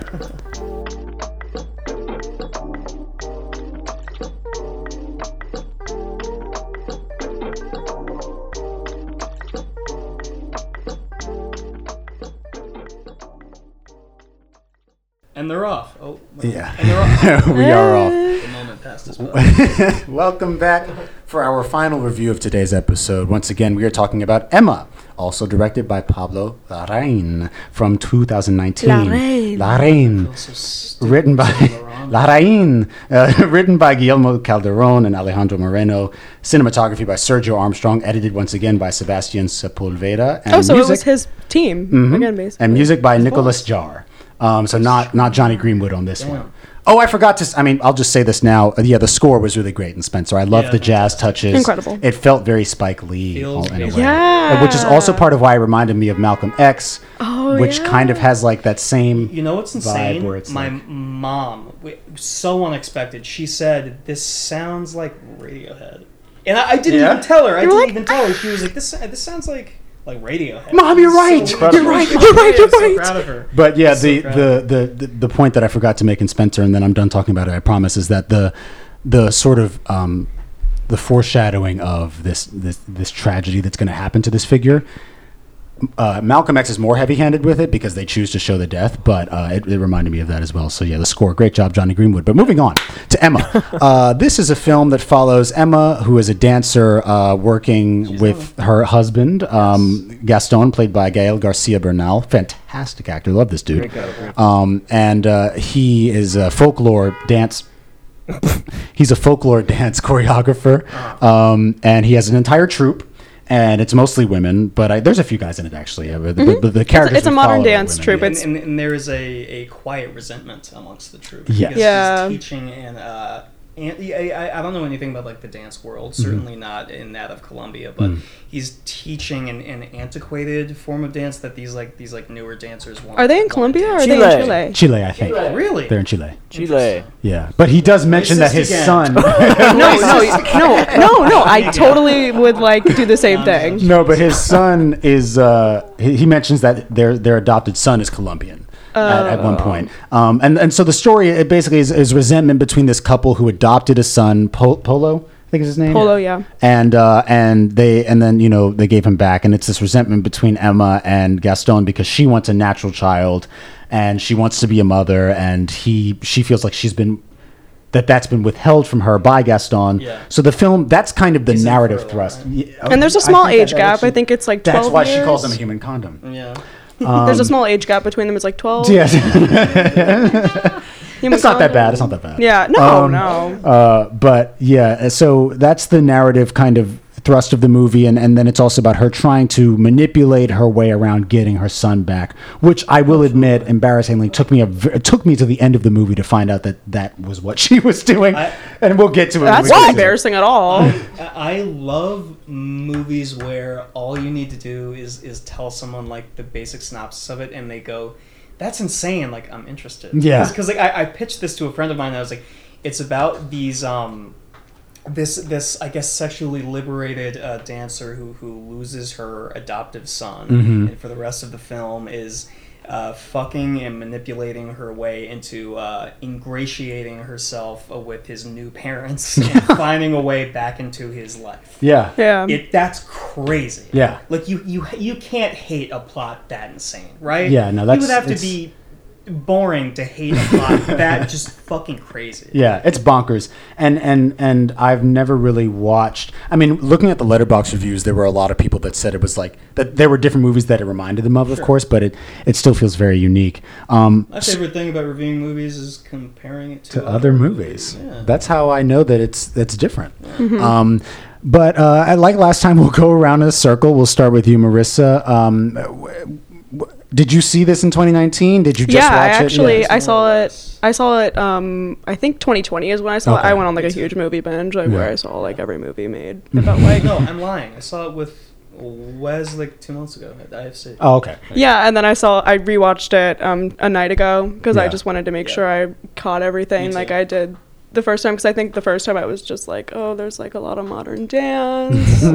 It's a lot. It's very there's a sun in the background. It's blazing. I'm not really sure what's going on, but yeah, it's a great film. I think it shows a lot of like what we as humans are experiencing now with these like changing family dynamics. You know, like 50 to like 70 years ago, it was the man worked and the woman had the child, and that's how it was. But now we're so much more open to adoption. We're so much more open to like very differing family dynamics, and it's not always like the woman takes care of the child. And I think that this movie really healthfully explores that. Sure. Yeah.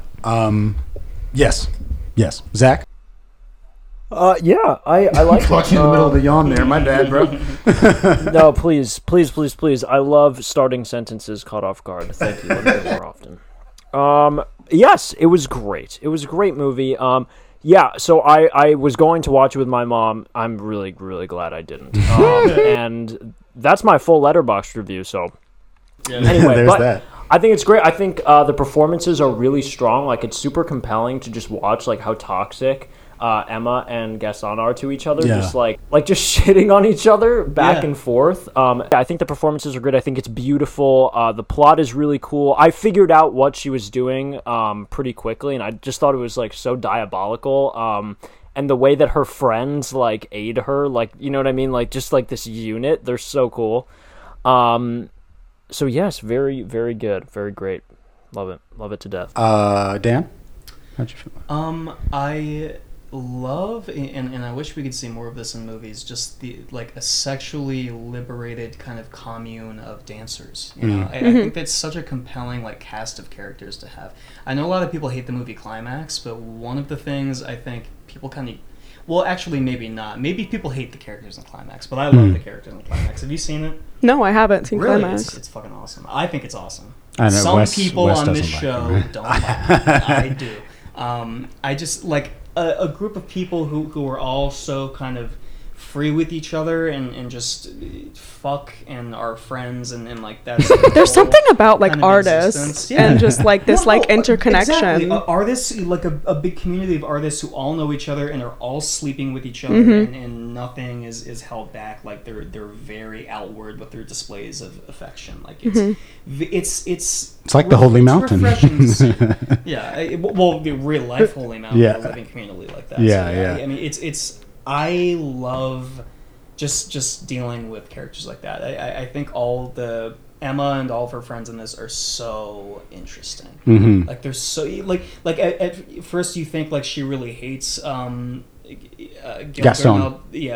Garcia. Is that his name? Gael Garcia. Bernal Garcia. Gael Garcia Bernal. Yeah. Son of a bitch. GGB. I thought I had it. He's so great, but like when you think like all these people hate him, and then the next scene like he's having sex with that blue-haired girl and he's hooking up with Emma again, and it's like, okay, well, nothing these people really say has a lot of weight or permanence they can lay into each other, but they're such good friends and they're still also open with each other that, like, you know, as an outsider that's weird. Like, don't I hate this guy? But then like they're fucking him the next scene. And I think it's cool. Like, I think a cast of characters like that is very compelling and engaging, and the way Emma wields her sexuality, like she wields that flamethrower, and how she uses that as a tool to get into people's heads and get what she wants. Like, she's so compelling, and like Zach said, diabolical. Like, I think she's maybe the most compelling character of a movie from 2020? 2019. 2019. What else came out? But, like, it was more doesn't matter. popularized in 2020. All I'm saying is, like, both times I've watched this movie, I'm just so taken by her as a character. And the supporting cast and the way these people are with each other. Yeah. I think it's very interesting. She's, yeah, man, this movie was a trip. I feel like she's not very likable. Really? I think like she like She's her standoffish. manipulation. It's not like her personality isn't likable. Yeah. Rather, what she's doing, her goal is not ultimately. I mean, It's a little fucked up. Yeah, a little bit. Well, yeah, She's it's like kinda you gave him bad at back. the Like, same time. no take backs. yeah. She's Do making. you think it's a little badass? Yeah, kind A of. little badass, right? It's The I don't know what wave of feminism this would be, but Me neither. I'm not 12 sure. wave. But I mean, there is something very obviously like autonomous about it, and that's cool in terms of like I've never seen a character try to do something like this. I saw one critic on Letterboxd compare it to Old Boy, and I guess I Really? kind of understand why. But you know, in terms of the movie overall, it was one of the things where it was like kind of rolling realizations for me as the movie was going on. Like I feel like It was for me too. because I was so focused on trying to figure out what the movie was about, Yeah. I was like not focusing on the plot. So that's why some of that stuff slipped by me. Like even when I was seeing the married couple sitting down with the son, I thought, oh, that's the lawyer meeting with the husband So creepy, about though, the son. right? Yeah, and she's just Well, lurking in the back. Yeah. The ways that the movie hints until that final act, where it's like a twist reveal. It's like Saw. Yeah. It's like a big twist reveal at the end. But like when she's about to sleep with that firefighter / bartender who's the new adopted Yeah. father, right? And she says, "When you find out what I'm doing, you'll be horrified. You'll be horrified. You will tells him, dude. be horrified when you find out what I'm By the way, and this is a shame. Imagine how girls, like anyone you're hooking up with, No. right? When you find out why I'm hooking up with you, you're going to be fucking scared. It's going to really disturb Can I tell you something? Can I be honest with y'all? It wouldn't stop me. You would. I would. No, dude. I was watching that. I was like, damn. I'd be caught up. I'd be foaming at the mouth. If a woman looked me in my face and said, "You should be terrified of me," I'd be like, Yeah. I mean, shit. Yeah, like why not? And that brings up one of the things that one of the cinematographic patterns I noticed in this movie is it seems like we frequently have these meetings. Emma's in a lot of meetings with people. Yeah. And there's this pattern that I noticed where the shot will start wide and perpendicular to them. We'll see them in parallel. And then when she switches on the seduction, then we're doing reverse shot, and we cut in on her face. And it happens with the lawyer. It happens with the principal at the school. Yeah. It's like a tennis match. It's like Yeah, exactly. they set the scene and then it's like back. The Yeah. valley. It happens with Homeboy, obviously the firefighter in the bedroom with her. So she's certainly compelling, but I think it's an interesting example of a character who is maybe not maybe not the best person morally, Right. but that doesn't mean that the movie is bad. You're just you're watching a movie about a person who's kind of The best not great. movies are where you're rooting for them, even if they're so Yes, bad. I Yeah. was just about to say, Yeah. like, I think everybody came to that realization when Breaking Bad got so popular. Or like even like Succession now. Yeah, Like these yeah. people suck. But like, do you guys remember that there was a point in Breaking Bad, the height of its popularity, where it got to... Walt does a lot of fucked up stuff. Yeah. Maybe it was poisoning Brock is when it finally sent people over, but there was a point where no one found him to be like Impeachable. a cool guy. someone nice worthy guy. of redemption. Like everyone wanted to see Walt burn, right? Oh, I see At what a you certain mean. point After a in Breaking point, yes, Bad, yes, but yes. He is so compelling. Yeah. A character just, I don't know, it varies from case to case, obviously, but I really love, like you said, characters who you kind of fucking hate. Yeah. You can't look away from them. Yeah. It's like seeing like a wreck somewhere. Mm-hmm. You're engaged. You want to see what happened. Yeah. Did someone die? Yeah, Who yeah, knows? yeah. I mean, it's not a good thing. No, obviously, but it's a holding my spectacle. attention. Yeah, yeah. Really engaging. And I think maybe to start moving into the conversation further, to talk thematically about this movie, because one of the things again, like I looked up some interviews and stuff. So Lorraine was very interested in commenting on intergenerational relationships. Sure. The last of the 20th of those born in the 20th century. Yeah. And the first of those born in the 21st, right? And like the so that's kind of like, Gaston's whole thing about reggaeton and how it's like it's a culture of violence. He gives that great monologue. Yeah. It's a culture of violence. It's prison music. They play it so she tears him apart. She does, and it's great. Your fave with the yeah, she's one of them. She's Thick Bangs is good looking, but there was also another brunette in that wide shot where they're all looking at the bartender. All the way on the right. I mean, if we're simping, we're going to simp. This movie's full of sexy people. It's full of good-looking folks. But I want to say one thing about her. That scene where she tears into him. She says, I wrote down the quote. Hold on. I can find it very quickly. Yeah. It's in my notes. She says, you're a tourist here. A typical cruise Oh, that tourist one. That's who before. takes photos and thinks they know the history of the port.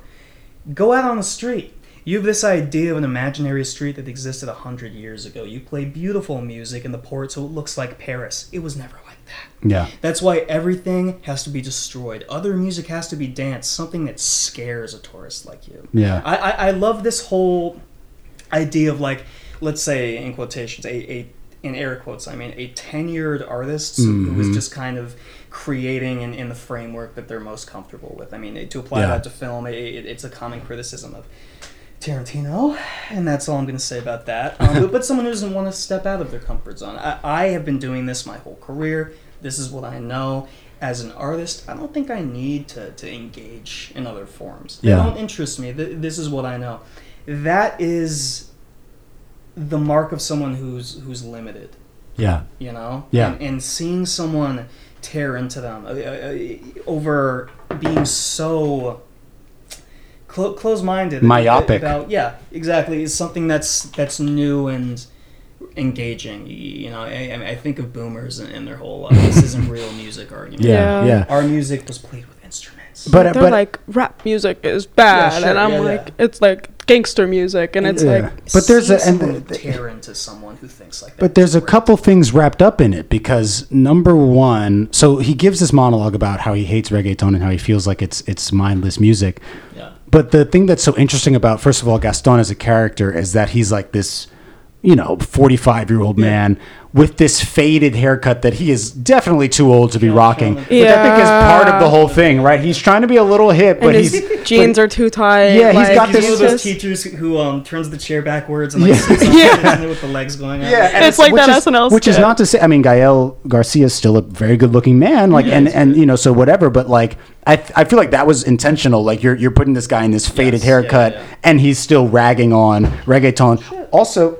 Yeah, he's acting like a complete boomer. But and not to mention that, like, reggaeton itself comes much more from Caribbean Spanish cultures, right? Where, the folklore that Gaston was teaching is probably more from, like, actual Spain. The European roots, right? So there's this colonization that's being tackled at the same time. And obviously Chile is one of those Latin American countries, like a lot in South America, that has mixed ethnicity. So, Emma herself is white, but some of the people in her troupe are more Taino or whatever. Like there's a mixture of things. And I think that was one of the things that grabbed me about the movie, is this, even outside of, and then you have the son in a way as a metaphor for this. Emma's sister calls him a bastard, and reggaeton is looked at as this like bastardized music, right? That's how Gaston looks at it. It's like, it's not real music. It's just it's a portmanteau. It's a bunch of different styles put together into something that sounds cool. Interesting that he would say that to a bunch of, like you said, first generation 21st century right people that he relies on to sell his art. I know. Everyone our age has grown up and heard the "this isn't real music" argument. Someone older than them who's put down the things that they're into, whether it's always like family, back in my day, whoever it may be. So it was very interesting that he represents that last wave of those kind of guys, and they're the new blood, and he's saying it to them, and they're just tearing them apart for it. Lots of bisexual lighting in this movie. Yes. Neon. Which obviously was intentional. I saw a lot of pink and green. They say on the cinematographer spectrum, the one that's used all the time, you see it a lot in Joker. Another way that movie's lazy is the blue and the orange. I'm talking about the high contrast lighting. It's every cinematographer's toolkit. And one that kind of captures the same effect, but is moodier, closer to bisexual lighting, that you see less, is the pink and green. And this movie has a lot of that. It does, and a lot of purple and a lot. Establishing shot, green on one side, pink on yes, the other. And it captures the same high contrast thing. You just see it way less often. Yeah, it's very unique. Looking. Yeah, it's. Do y'all know if this was shot on 16 millimeters? No, I don't. It's believe digital. So. Okay. Yeah, I thought it looked very. Yeah, very clean movie. But it's still. I mean, the colors in this movie are still great. There's that scene where they are in the where they go to the party. Oh my God. The outfits are great, but when they go to the party and they find the dead cat in the freezer, and then they're having that conversation in the back room, and she's sitting against that purple wall. That's so Polo was a little psychopath, wasn't he? He was freezing cats who's burning people's faces. Yeah. Unclear. Yeah, I mean, I don't think I would have judged, that couple for giving him back if he was, if he was doing those things. I think I would have been like, okay, I get it. How can you give up a kid, though? I don't know. Well, one of the things I was unclear about is like, who decided to give him back? Because I don't think either of them really wanted to, considering how much they guilt each other and they use his last words and weaponize them against one another. Yeah. Mama, don't leave me. That scene where Gaston is quoting his final words to her. Right. So, because she's making fun of his impotence or whatever, and then he just starts being like... And they weaponize his relationship with both of them. One of the first conversations you hear about Polo, Gaston is bringing up how she breastfed him one time, right? She put her nipple in his mouth, and he said, how can you do that with the child? And she's like, he's my fucking son. Yeah. It's a great quote. My son can suck any part of my body he wants. He's my son. Yeah. And it's like, to him, this was like an adoptive thing to appease Emma, right? But in Emma's mind, it's like, no, this is my son. Yeah. And she will stop at nothing to get him back. But to Gaston, it's more of a weaponizing. It's more of a weapon. Yeah. His memory and things. Yeah. Did, And in a way, it's also like he's got a level of envy about their intimacy, their relationship, right? The fact that she was so close to little Polo. He says it's the reason they stopped having sex, right? So because he is so insecure. Yeah, he is. And I guess I'm wondering, do y'all ever at any point in the film? Because I think the movie wants Emma to be the most empathetic, even if she's going about it the wrong way. But did y'all ever feel any level of empathy for Gaston? It's fine if you... Not really. No? But I'm a woman, so I'm by nature on her side. What happened to the relationship is tragic, right? Yeah. I mean, they still do seem to have a lot of love for one another, but you always gotta empathize with someone who's had their heart broken. I mean, he's coping with it in the worst way possible. He's just putting her down and putting down her friends and her interests. I don't think we once see him painted in a good light. Maybe at the beginning when he bows, maybe at the very, very end, which I want to talk about. I feel more like their relationship has peaks and valleys because there's parts where after they've had the most horrible fight, they're kissing and holding each other again. Yeah. So there's moments of tenderness even after they've portrayed him as a very insecure little man. Yeah. Yeah. Speaking and emphasis on little, because there are certain shots. There's that one shot where they're coming up the stairs into their apartment, and I'm like, how tall is guy? I mean, on the internet says he's 5'7", but he looks so small and he has such a big head. They say everyone adds 2 inches. Yeah, maybe. True. Zach, Kevin Hart is 5'2". It's proven. If you look him up, it says he's 5'6". Oh, he is actually. He's 5'2". I believe that. He is. He put 4 Kevin Hart. inches. Oh, he added 4 inches to his body. I'm 5'2". That's bold as shit. He is 5'2", and several sources have proven it. And on the Google height search, it says 5'6". Even The Rock isn't as tall as he's listed. The internet says 6'5", but allegedly he's not exactly. Which is if you're already 6 feet, why even? Yeah, why do you need? If you're 6 feet and you look like that, why do you need to lie? Guy in Euphoria is 6'5". Yes. Jacob Elordi? That dude is ridiculous. He would not fit on a plane. large. And the Maddie, Alexa Demi, we're going to cut this. She's 5'2". Yeah, so she's really small. More than a fucking... It's the fucking kissing booth with Joey King. I was like, this is horrible. I can't. Yeah, weird. But Zach, how about you? Did you ever feel any level of sympathy for Gaston, or did you just think he was a prick?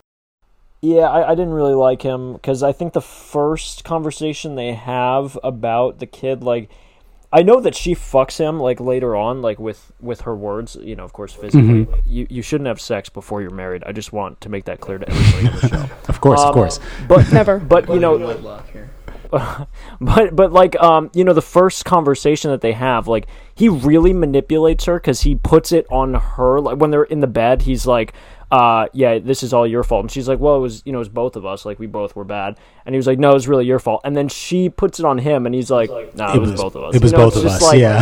It's just so fun. It's, like, funny, but it's fucked. I think it's crazy how two people can still, like, have that form of intimacy. I mean, this whole, like, dancer, the commune that they're living in the first place is so sexual, but they really seem to have a convincing love-hate. Like, it seems pretty dynamic. Almost like bipolar, right? Yeah. I mean, like you said, like the way that we'll move from scene to scene, and it's as if the argument that they just had didn't even happen. But I always feel like there is a sexual tension between them, even when they're saying horribly manipulative things to each other. But that's the reality of a lot of relationships, especially with that age gap. Yeah, especially with that age gap. I mean, if he's her director, her choreographer, he brought her into the process. There already is that power imbalance, but there's a need to impress him while there's also a need to rebel against him simultaneously. And then for him, there's a need to subjugate and control because you're my dancer, so you should be doing what I'm saying. And and it leaks into the actual relationship. I mean, obviously they're both clearly adults, but 12 years is still crazy, Yeah, I mean, it's not insane, but it's a lot. Yeah. It's a lot. How old is she supposed to be?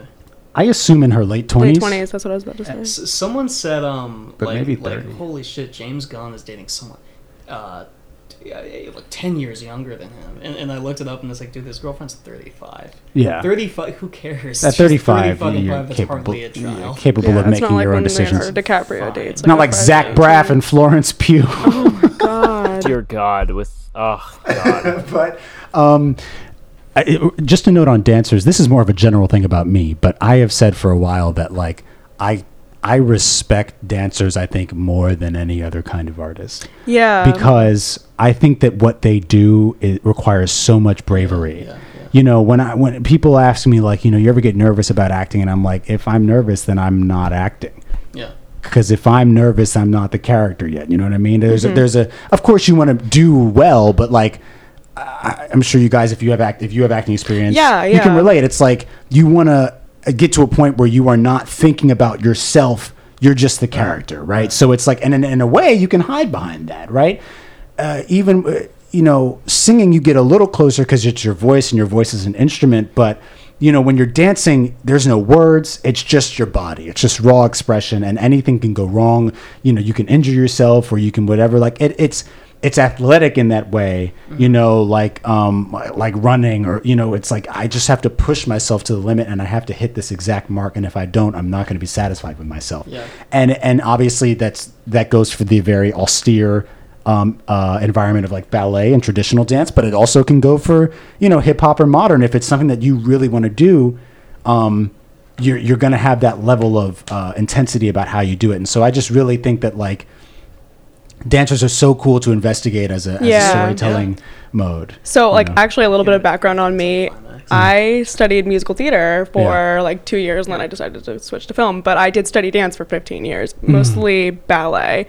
So I do understand to a degree the, like, execution, then, like, the discipline that it really, really takes to be a dancer. Like, you just, like, your body is your instrument, just as, like, an actor is and a singer is, but it's so much more because you're putting your body through so much, like, strength and, like, training. It's really, really hard, and I think that this movie just depicts that so well. And something a little other thing about me is that Marymount, where I go to school, they have I'm pretty sure I'm right, the top modern dance program in the country. So everyone that goes there is, like, a modern dancer, and they are training from 8 a.m. to, like, 8 p.m. every day. And I'm sure just casually when you see them, they're acting like the dancers in this movie. Yeah, casually, it looks like little spins, like this, I mean, arm movement. It's a well-known thing within, like, LaGuardia graduates that the loudest friend groups were dance majors. Yeah. They were all like you would think it was like, and they were the scariest. Social economy. but they were always like rolling in these tight knit groups, and you would think like maybe the vocal majors or the drama majors would always, but no, it was the dance majors all the time, like in the lunchroom, just like tearing it up, and they just I believe that there's this I guess I mean every major had its own dynamics, and dance was one of the smallest. It wasn't the smallest, that was tech, but dance was one of the most tight knit, and it was one of the most demanding. So obviously there's like a level of camaraderie that you build when you're seeing people perform and have that vulnerability. Yeah, it's like that thing that people say, like everybody starts out in ballet when they're a kid, but only one person can be a prima ballerina. Exactly. Yeah. And so,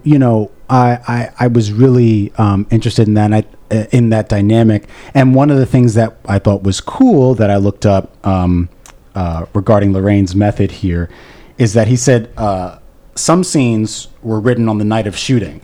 Wow. And the actors seldom had a lot of advance notice about what they were going to be doing. Larraín said that he's like it's like in life, none of us knows what's going to happen an hour from now, right? So I wanted to put.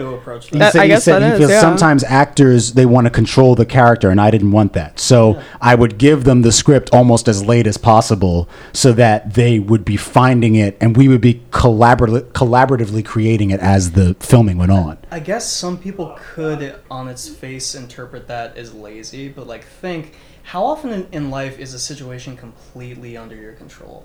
Almost never. How often do you have full control of what's going on? I'm of the school of thought that control is a myth. The only thing you can control is how you react to stuff. As an actor, I'm sure Cassavetes would do stuff like that, and I'm sure that would piss off and has historically pissed off a lot of actors. But as a filmmaker, like you explaining it, that makes a lot of sense. Mm-hmm. Makes a lot of sense that you would expect an actor to be grappling in real time just as a character would. And this is, and I'm interested to know what you think about that too, Zach, that method. But this reminds me of even with Wong Kar-wai, when I had my little marathon of his stuff, when he was shooting Chungking Express and that stuff, it was fly by night. I mean, he shot that movie in the middle of editing another movie that he hated. So it was just, let me get a camera, let me go out on the street with some actors I like, and let's have a rough skeleton, and let's make this thing happen. Because I can't look at this editing bay for a second longer. I name-dropped Cassavetes. Have you seen A Woman Under the Influence? I haven't, no. Or he has a few... But I've heard his name. Great movies that do this. Faces, The Killing of a Chinese Bookie, A Woman Under the Influence. He famously would pay for a location for just under an hour, rush a crew in there, have the bones of a script. Mm-hmm. So basically little notes on a pad, okay, you need to go here, you need to go here, and we're going to, the crew, we're going to be having some drinks, we're at the bar, hey, why not? And people were just okay, this guy doesn't give a shit. Why is he even working in the field? But his movies have such a run and gun quality that is undoubtedly, singular, very engaging, and those actors are just kind of what's her name from A Woman Under the Influence? Gina Rowlands. Yes. Gina Rowlands. She is so just freewheeling through that movie, and it's one of the most compelling performances I've ever seen. Mm-hmm. And she just had bones to work with. There was not a fully written script. Yeah, I mean, this is the thing, right? And we talk about this from the film perspective, right? That you go to film school for 4 years and you learn all these rules, and then you get out of film school and you're I kind of don't want to follow any of these. But when it comes to Zach, you went to NYU for acting. I'm curious, and that's on top of obviously us both going to LaGuardia. How much of the technique and everything, do you feel like you could do a film where the script was bare bones and it was mostly here's your objective in the scene, improv your way through it? Yeah, I mean, I personally think that's a lot of fun. And I think I've always one of my strengths has been to take a note really quickly. Yeah. So I think it's a lot of fun to just be able to find it. There's a rawness to getting a direction and being go, do it now. And it's completely different from what you anticipated. You just weren't prepared for it. So you get to find a lot of really cool stuff because, of course, a lot of the stiffest, worst acting can come from when you just have one set version of a scene or a monologue in your head, and then you execute it because it just feels very rehearsed. So I think it's a really cool style. I know that, of course, for some actors, that just doesn't would work freak. because I know, I went to Stella Adler, and Oh wow. that was like, yeah, and so it was super like, the technique was very militant. You know what I mean? Like, it's all about script analysis. It's about actioning. Like, what are you doing on this line? It's not about what you're feeling. The feeling comes out of the action. It's not Stanislavski. So, you know what I mean? Like, yeah, that technique doesn't super work for, like, improv bare bones. But for me, I think that's a lot of fun. Because you can just, like, find things that you weren't, preparing for. And I think... not to bring it back to Succession, but I know that like a lot of the times when they shoot scenes, it can, they're shooting rehearsal shots and stuff like that. Yeah. So they're the cameraman is finding moments as the actors are finding them, and that's why a lot of that show just feels super specific and raw because it's all coming just in the spur of the moment. I love a rawness. Yeah. I love a raw movie. Yeah, and I think it doesn't apply to every type of movie, right? Like you can't shoot like you couldn't do Spencer. Like I was this. just about to say that. Yeah, exactly. Yeah, You couldn't do Spencer like this. But if you're doing a movie that's kind of like Emma is like almost a hangout movie, like and it's just you're following a group of people who are living life. Yeah. Like that is exactly the time to be like, here's your character, here's what your character wants out of the scene.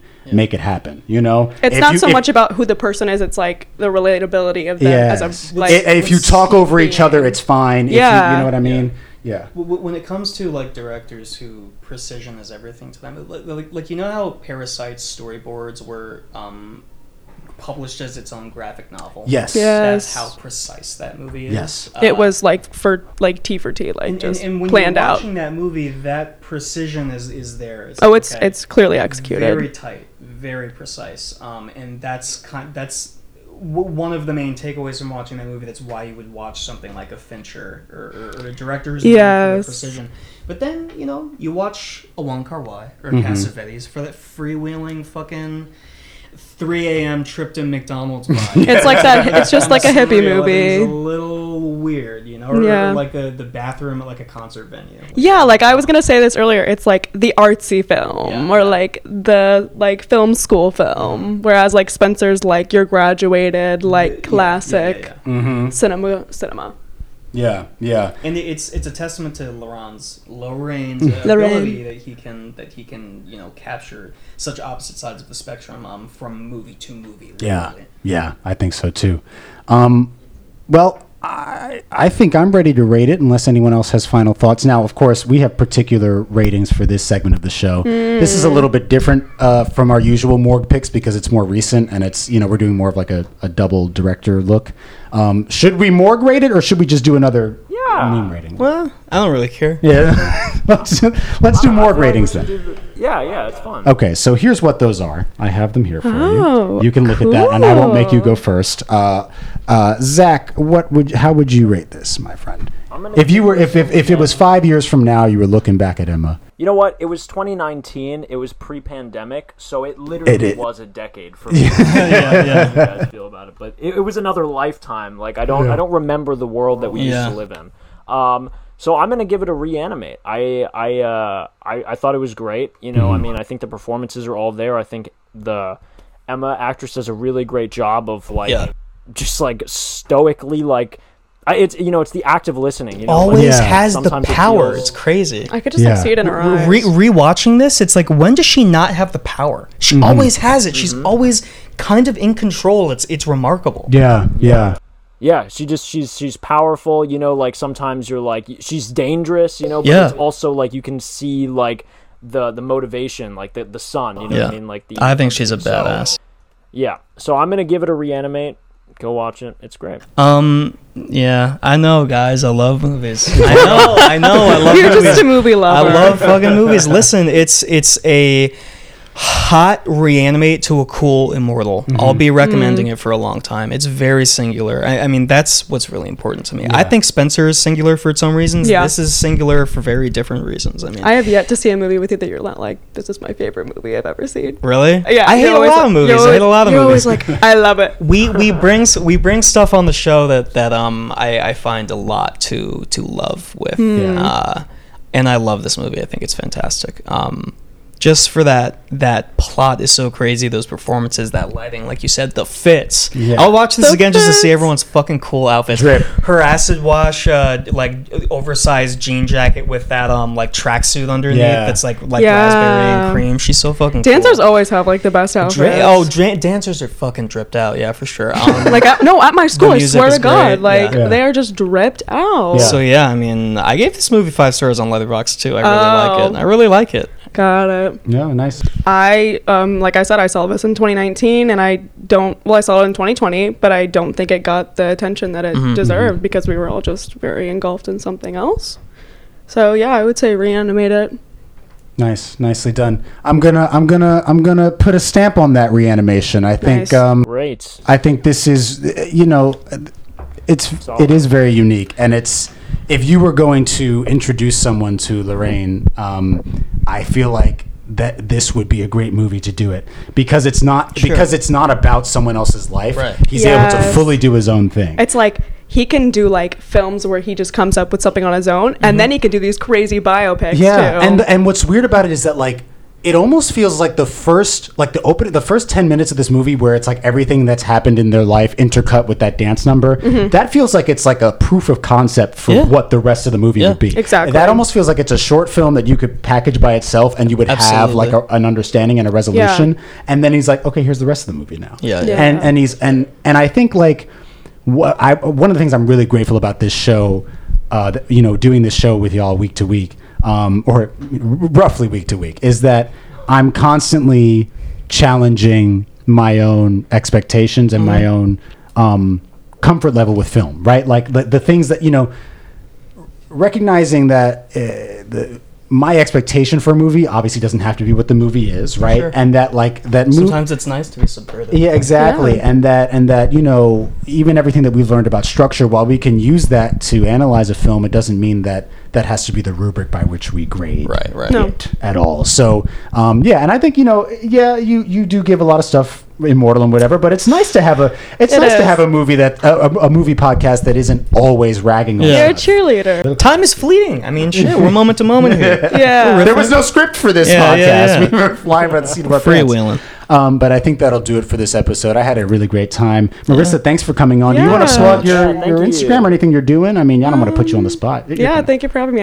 I'm not doing anything right now. I'm just working. I work in Yeah. a production studio. But What do you do on film sets? What are you most comfortable right now, I'm doing I'm a stage manager, and Oh, got I it. do booking. So I'm just Yeah. on every shoot that comes into our stages. Got it. We'll keep Marissa in mind if you need someone to create a schedule for you, shoot a script board. Absolutely. She's the one to do it. Everyone Please- here is the shit. I love all you guys. Please You guys feel are the free to best. come back anytime. In fact, we, the four of us, have talked about doing like a medium work takeover where the four of us step back and we find a replacement. Yeah. Oh. Like, I feel like you would be a great replacement for Dan, and like Zach could find somebody, Wes could find somebody, I could find somebody, and just Cool. let y'all take over for a few episodes. It's like when Something to think about. didn't Jennifer Lawrence take over Fallon for a week or something? Or, no, Yeah, they do there like was a week where it celebrity. was a new, Yeah. Brie That Larson was did really Kimmel. cool. Yeah, That was that really type Yeah, of stuff. and Wendy Williams has someone running her show. Yeah. Jesus. So so definitely come back anytime.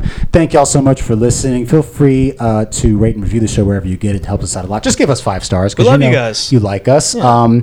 Follow us Be across like me. socials. Be easy to please. 5 stars across the board, please. Be that stand-up letterbox reviewer. Follow the show across socials at TMM Pod, and also keep up with our Black History Month challenge. We're posting recommendations for all of February about films that are written, directed, or led by Black people. So check that out on Instagram and Twitter. We'll be updating every day. In fact, I have to post a recommendation tonight when we get off. But until next time, we'll figure out what we're doing. I think we've thrown around a few ideas. Maybe Texas, maybe Matrix. Texas. Maybe we'll do a commentary. It'll be fun. Since it's on Netflix, it'll be easy to find. Yeah. But until then, Wayward Movie Watchers, keep watching movies. See ya. Go dance a little bit. Bye.